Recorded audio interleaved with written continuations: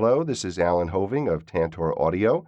I'm pleased to be joined by Piper Kerman, author of Orange is the New Black, My Year in a Women's Prison, and Larry Smith, author of My Life with Piper, From Big House to Small Screen, chronicling their real life together, the other true story behind the hit Netflix series we've all been binge-watching for years. Welcome, Piper and Larry.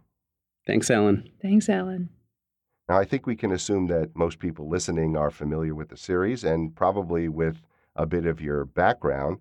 We also realize that for the Netflix show, a lot of the creative license was taken for dramatic effect, and that's not really your life. By the way, I have to ask you, on the show, Larry calls the character Pipes, but I understand that that's not really the way you speak to each other. No, actually, I've had a host and a wide array of nicknames associated with my real name, Piper, but Pipes is not one of my favorites. I never called her Pipes. Don't know why.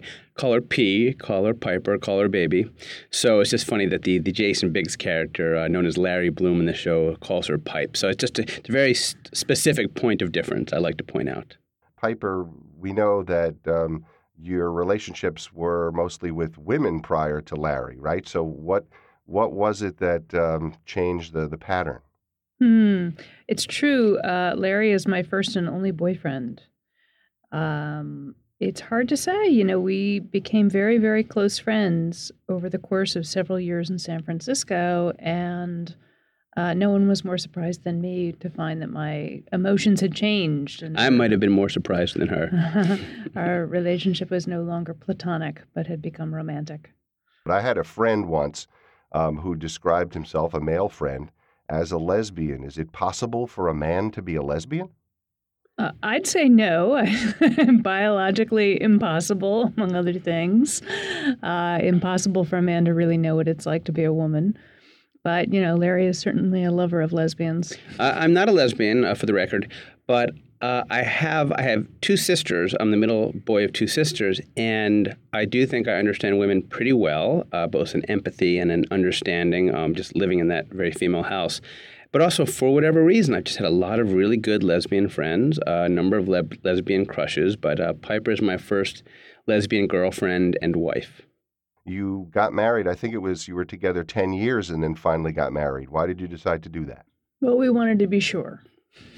Well, we waited 10 years because, we wanted to be sure. Why did we decide to get married? Well, when Piper was on her way into prison after a long, frustrating legal delay, I said to her, I just want you to know that I'm going to be here when you get out, that I love you very much, and if you'd like to get married at some point, that would be great. If you don't want to, I just want you to know for sure that I'm not going anywhere.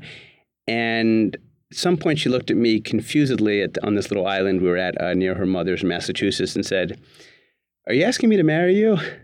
And I said, "Yes, I am." And she said yes and gave me a big kiss. It was important to me, though, not to get married before I went to prison, because I think for both of us, what that incarceration would mean was a huge unknown. And I don't think I could have, in good conscience, sort of dragged him into both matrimony and the federal prison system. So it was important to me to wait until we had both survived the experience of incarceration.